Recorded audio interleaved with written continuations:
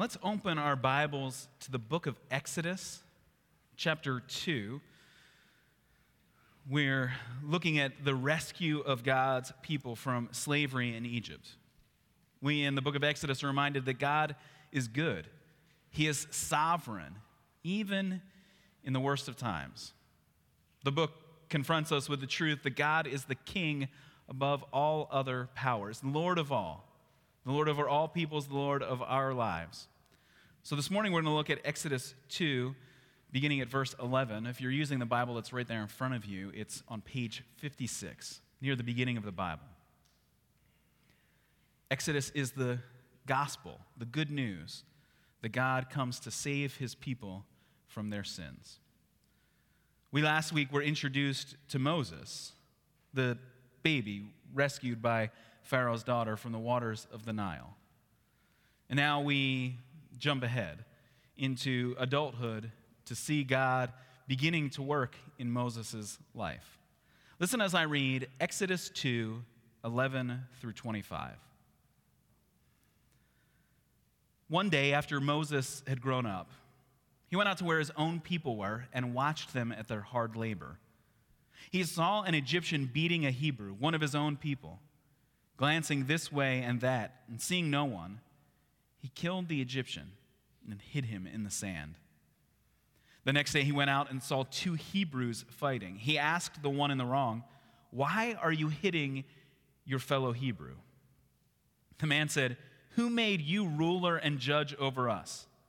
Are you thinking of killing me as you killed the Egyptian?" Then Moses was afraid and thought, what I did must have become known. When Pharaoh heard of this, he tried to kill Moses. But Moses fled from Pharaoh and went to live in Midian, where he sat down by a well. Now a priest of Midian had 7 daughters, and they came to draw water and fill the troughs to water their father's flock. Some shepherds came along and drove them away, but Moses got up and came to their rescue and watered their flock. When the girls returned to Reuel, their father, he asked them, "Why have you returned so early today?" They answered, "An Egyptian rescued us from the shepherds. He even drew water for us and watered the flock." "And where is he?" he asked his daughters. "Why did you leave him? Invite him to have something to eat." Moses agreed to stay with the man who gave his daughter Zipporah to Moses in marriage. Zipporah gave birth to a son, and Moses named him Gershom, saying, "I have become an alien in a foreign land." During that long period, the king of Egypt died. The Israelites groaned in their slavery and cried out, and their cry for help because of their slavery went up to God. God heard their groaning, and he remembered his covenant with Abraham, with Isaac, and with Jacob. So God looked on the Israelites and was concerned about them. Let's bow in prayer, asking God to teach us his truth. Father in heaven, we thank you for your condescension to us, your willingness to speak to us. Lord, we thank you that you hear us when we cry out to you. And so, Lord, I pray that we, in your word, would find comfort where we need hope, that we would be unsettled where we are comfortable in our sin. Lord, that you would turn us from sin and help us to trust in you. Lord, work in our hearts as we hear your word. Draw to yourself those that listen, that they might have the faith to believe. Lord, we give you thanks in the name of Jesus, our Savior. Amen. Frida didn't mind the party. 50 or 60 of her new husband's extended family members were gathered for their once every 5 years reunion. Throughout the afternoon, she just excused herself from conversations that moved into the off-color humor that family reunions can be known for. But the host of the party, a cousin of her husband, he forces his 11-year-old daughter to prance around the side of the swimming pool in her swimsuit, beauty queen style, for the gathered crowd. The child says, no. But her dad won't let her out of it. He's drunk. He doesn't care about her red-faced embarrassment. And a few of the host's buddies are egging him on. it seems only a handful of the guests seem to notice how uncomfortable the situation is. Only a few mumble to themselves, well, he should know better than that. What can Frida do? I mean, she doesn't know this child. She doesn't really know anyone here, and she can't find her husband. It's his family after all. He's the one who should do something. How should we respond when we witness injustice? On the personal scale at a family gathering, or even on the societal scale in our communities. It's more than the merely socially awkward situation. It is wrong to treat a child like this. But what should Frida do? Yell at the host in front of everyone to make him stop? Enlist a few family members to put an end to the situation? Whatever she does, she knows she'll draw some of the family's scorn. So we can imagine, along with the pastor who shared this story of a church member's family reunion, Frida acting with dramatic flourish. She's not normally one to want to be the center of attention, but she grabs a flamboyant hat off of someone's head, puts it down over one of her eyes, picks up a couple of towels as she goes to the child's rescue, and in a flamboyant voice says, "Oh, no, dear honey. Fashion police, this just won't do." Wraps the child in a towel, scoops her off, and then tosses a towel to an uncle and says, "Your turn, honey," and walks the child away from the crowd. People chuckle. Those that had been embarrassed for the child are relieved. Now, surely there will be deeper conversations that need to happen.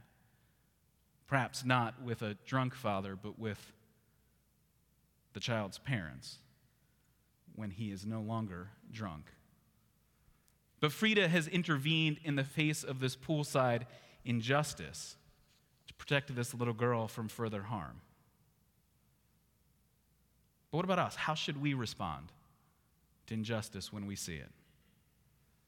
Because even when we're in positions of power, it feels difficult to know what to do. How would I wield my power to bring about any change?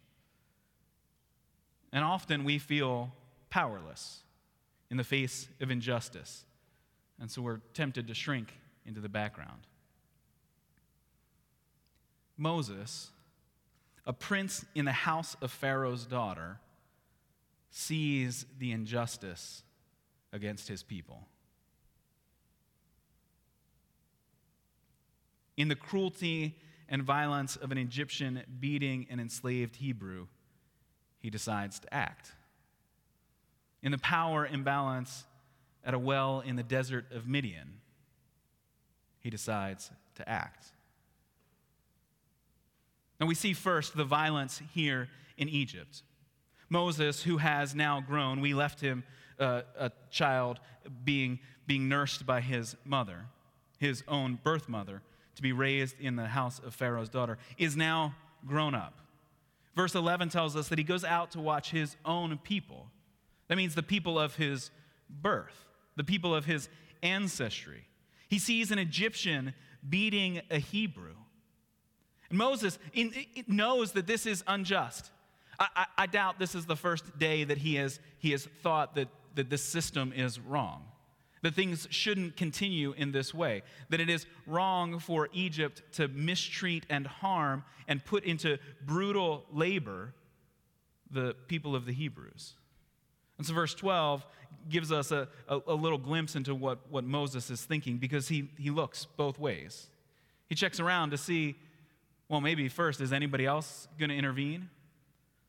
But here's the thing, there's probably no one on the scene, even if there is a taskmaster, even if there is a higher ranking man among the Egyptians, there is no one with as much power at this scene as a prince in Pharaoh's household.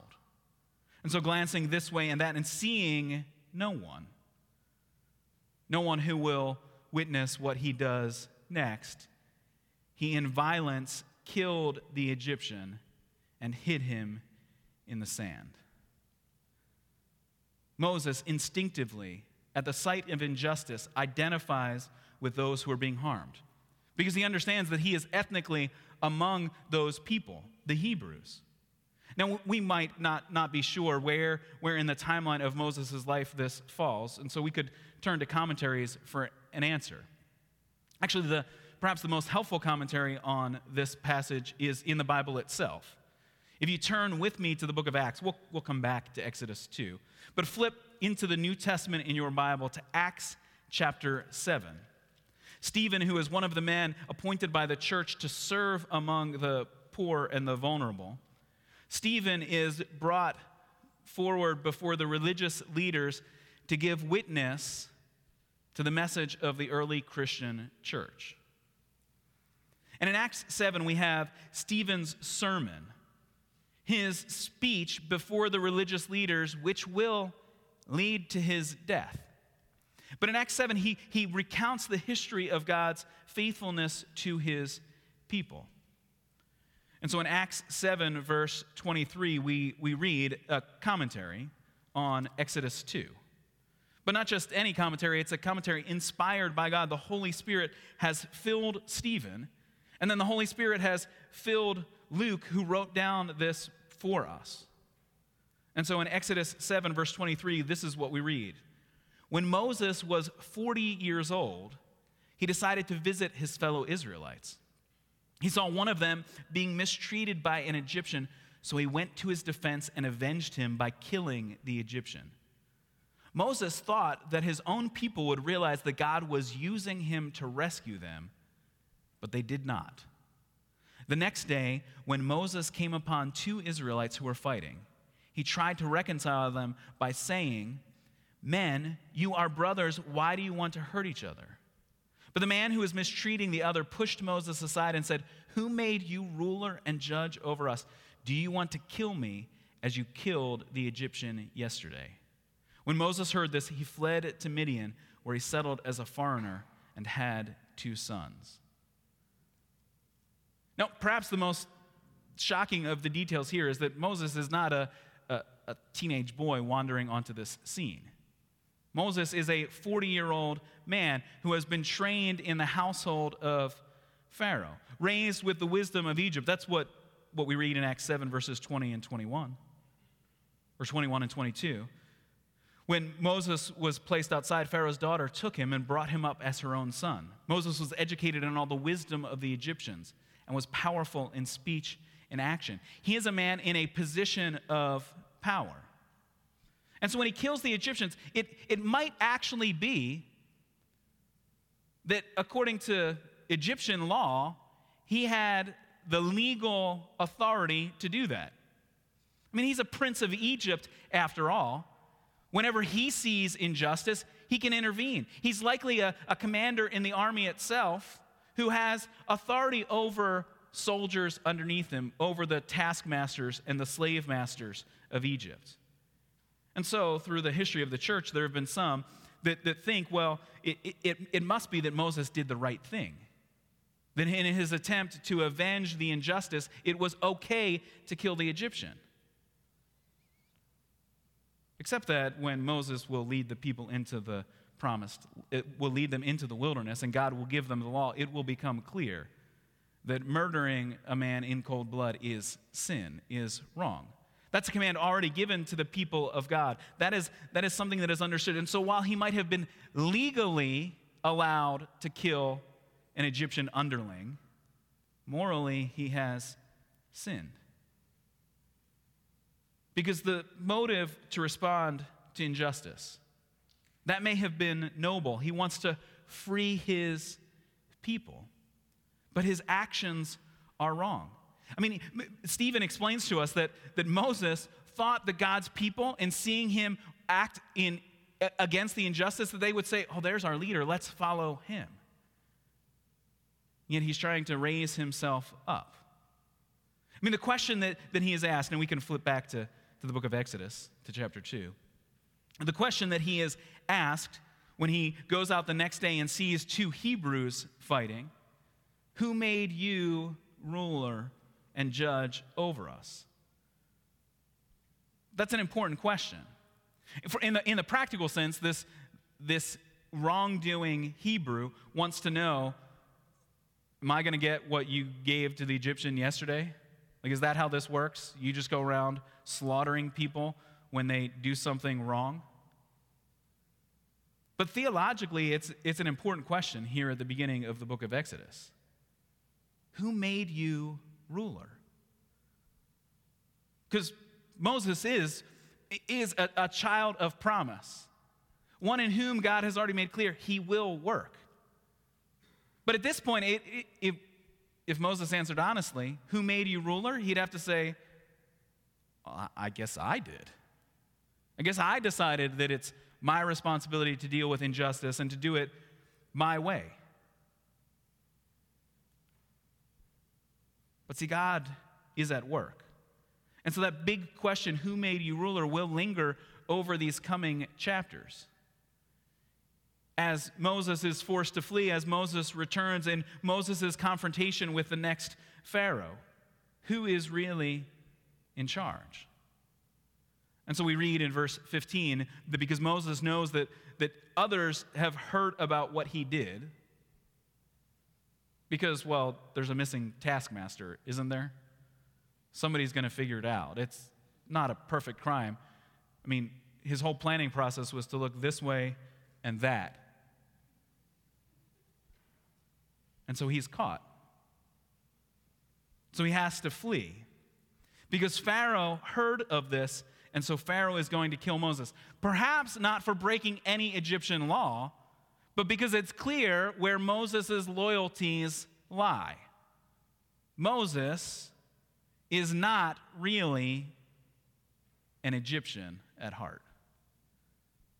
Moses has killed an Egyptian and sided with the enslaved Hebrews. Perhaps this has been a problem coming along through his education. Maybe he's the kid in class who kept raising his hand and saying, hey, but what about the Hebrews? Maybe this is something that Pharaoh has seen coming, and so now when Moses acts in violence in killing an Egyptian, now Pharaoh brings a condemnation of death against Moses. And so Moses is forced to flee. Now notice with me that at this point, we have Moses' complete failure. He saw injustice, and yet he responds sinfully. He saw God's people oppressed and says, well, let me do something about it. I can lead these people. He at this point has thrown off any consideration that God is at work. I mean, Moses' failures, as one modern commentator points out, highlight God's power and intervention. If Moses is going to be useful to God at any point, it's going to take a miracle from God himself. But also think of it. In seeing the injustice, Moses is the only Hebrew who has nothing to gain by responding to the injustice. He's in Pharaoh's household, meaning the bigger Pharaoh's kingdom gets, the more secure these fortified cities along the edge of the empire become, the better it is to be in Pharaoh's household.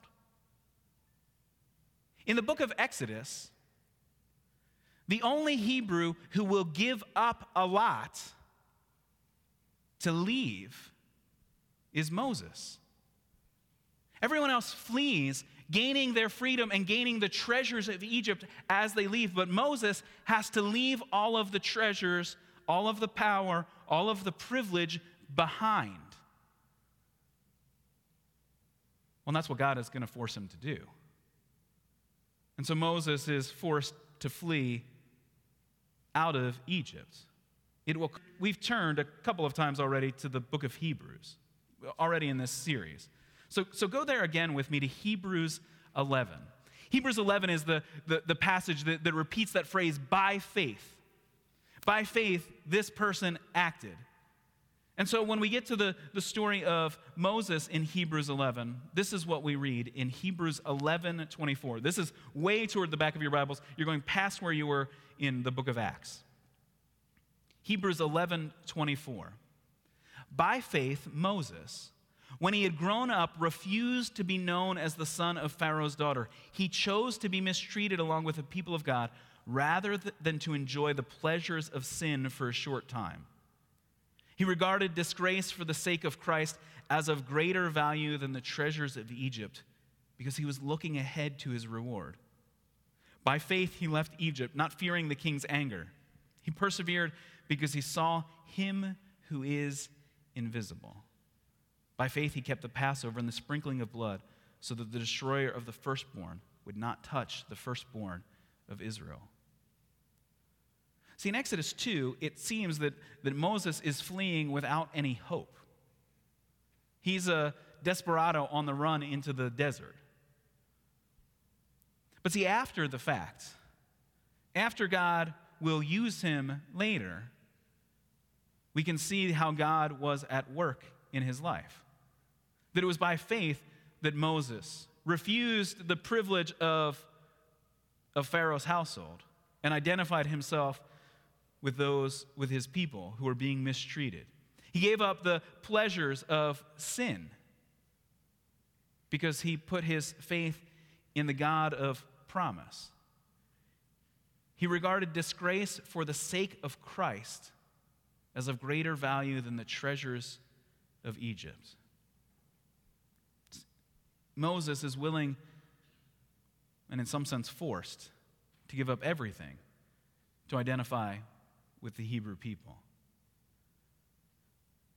And yet the book of Hebrews is not really about the faith of God's people.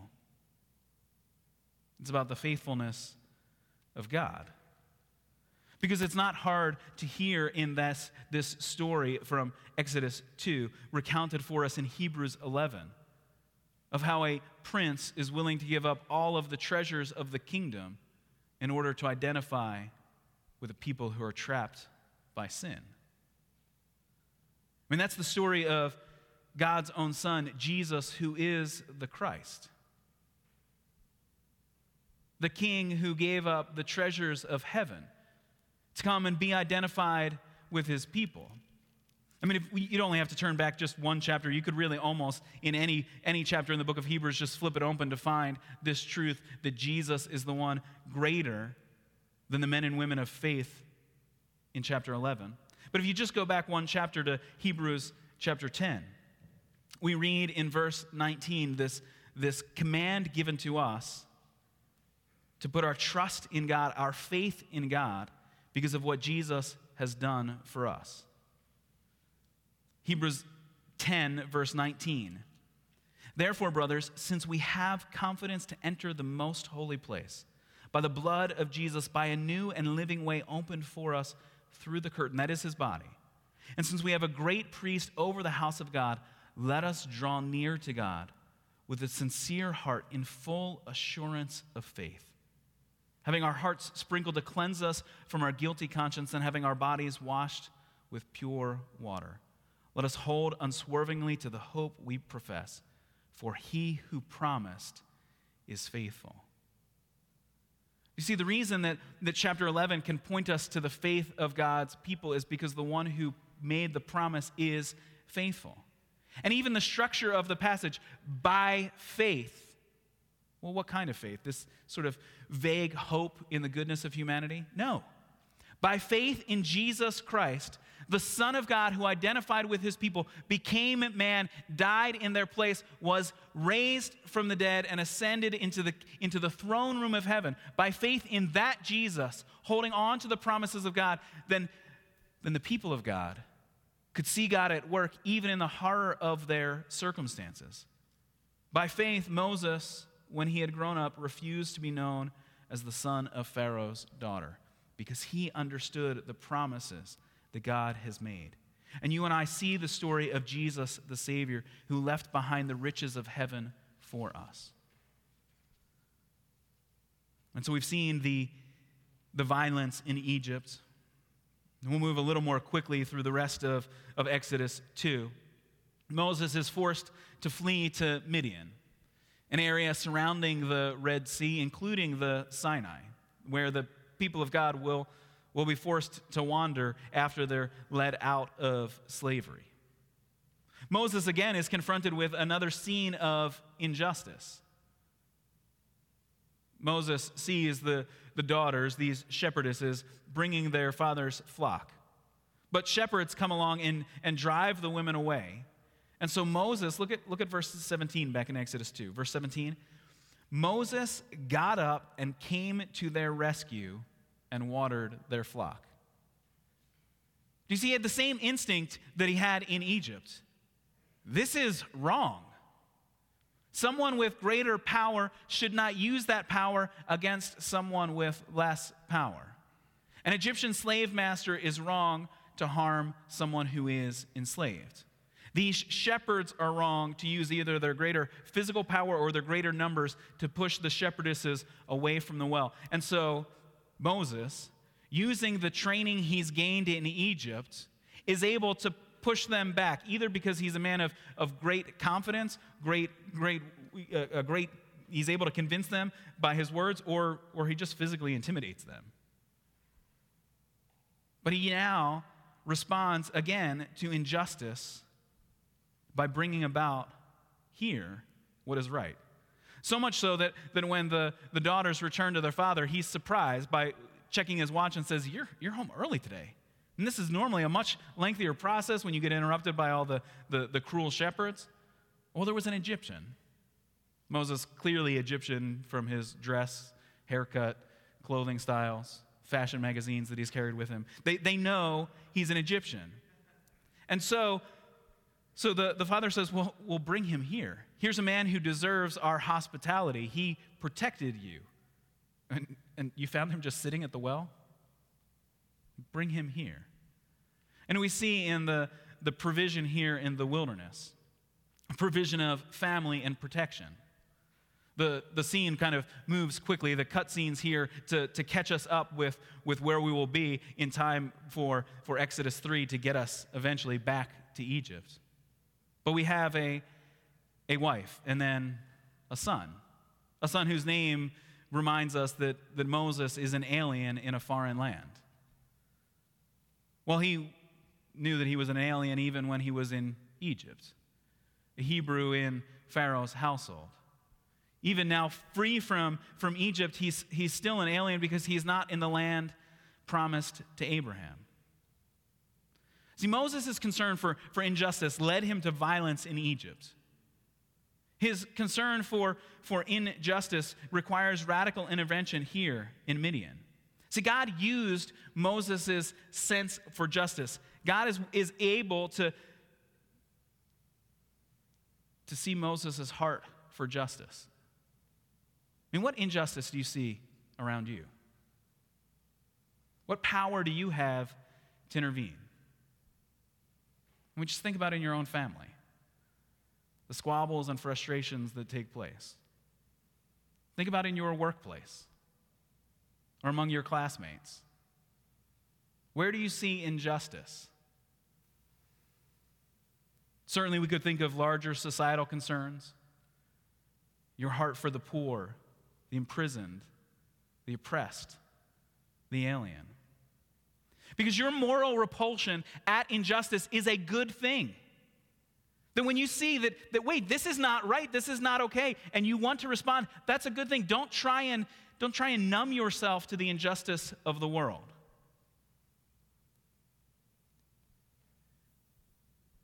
See, but when you see injustice, will it lead you to have more confidence in the power of God, or will it harden your heart against the possibility of ever seeing things put right? Let me encourage you from the book of Exodus, persevere. Moses is 40. In the next chapter, he'll be 80. I don't know where you are in that timeline.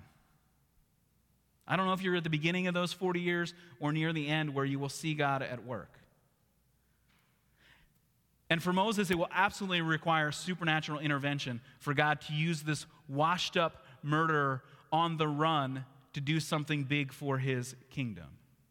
See, but when our hearts cry out against injustice, we're actually admitting there is a universe, the universe in which we live has right and wrong.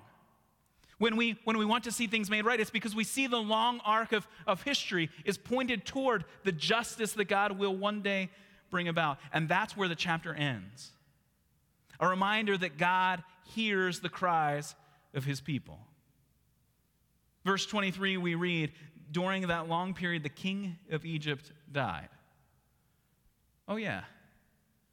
As time marches on, kings will be pushed aside, but God remains on the scene. The Israelites groaned in their slavery and cried out, and their cry for help because of their slavery went up to God. This isn't the most articulate prayer in Scripture. It's just groaning. And I suspect you've been there, where you don't even know what words to pray. And yet groaning can be an effective prayer if it points your heart back toward God and his goodness and his purposes. Or groaning can become grumbling and complaining, which turns us away from God. But cry out to God for help. Because look at the response of God in verses 24 and 25. God heard their groaning, and God remembered his covenant. Verse 25, so God looked on the Israelites, and God was concerned about them. It's explicit in the original Hebrew, God's name repeated 4 times, so that we're reminded, oh, God will act. God will intervene. God hears the cries of his people. God remembered his covenant, not as if he'd forgotten it, but says, oh, let me pull that out. Now is the time that I will act on these promises I made to Abraham and to Isaac and to Jacob. God is committed to bringing his promises to fulfillment. See, God hears your prayers. God is not blind to the injustice around us. God has not abandoned his people. God remembers his promises. God will act. Justice is coming. And not only for Israel in the book of Exodus. Justice is coming for us. In the return of Christ the King, in the fullness of his kingdom, Jesus is coming. Justice is coming. Because we have a true and righteous ruler. Jesus, who gave himself for us. Jesus, who rescues us from our sins. Let's pray. Father, we thank you for the power of your word, for your miraculous intervention in the life of your people, that you hear their groans, and that you are the God who will not, who cannot abandon your promises. And so, Lord, even as we face injustice that we see around us, injustice that we feel in our very souls, Lord, help us to cling to your promises. Lord, give us opportunity and power and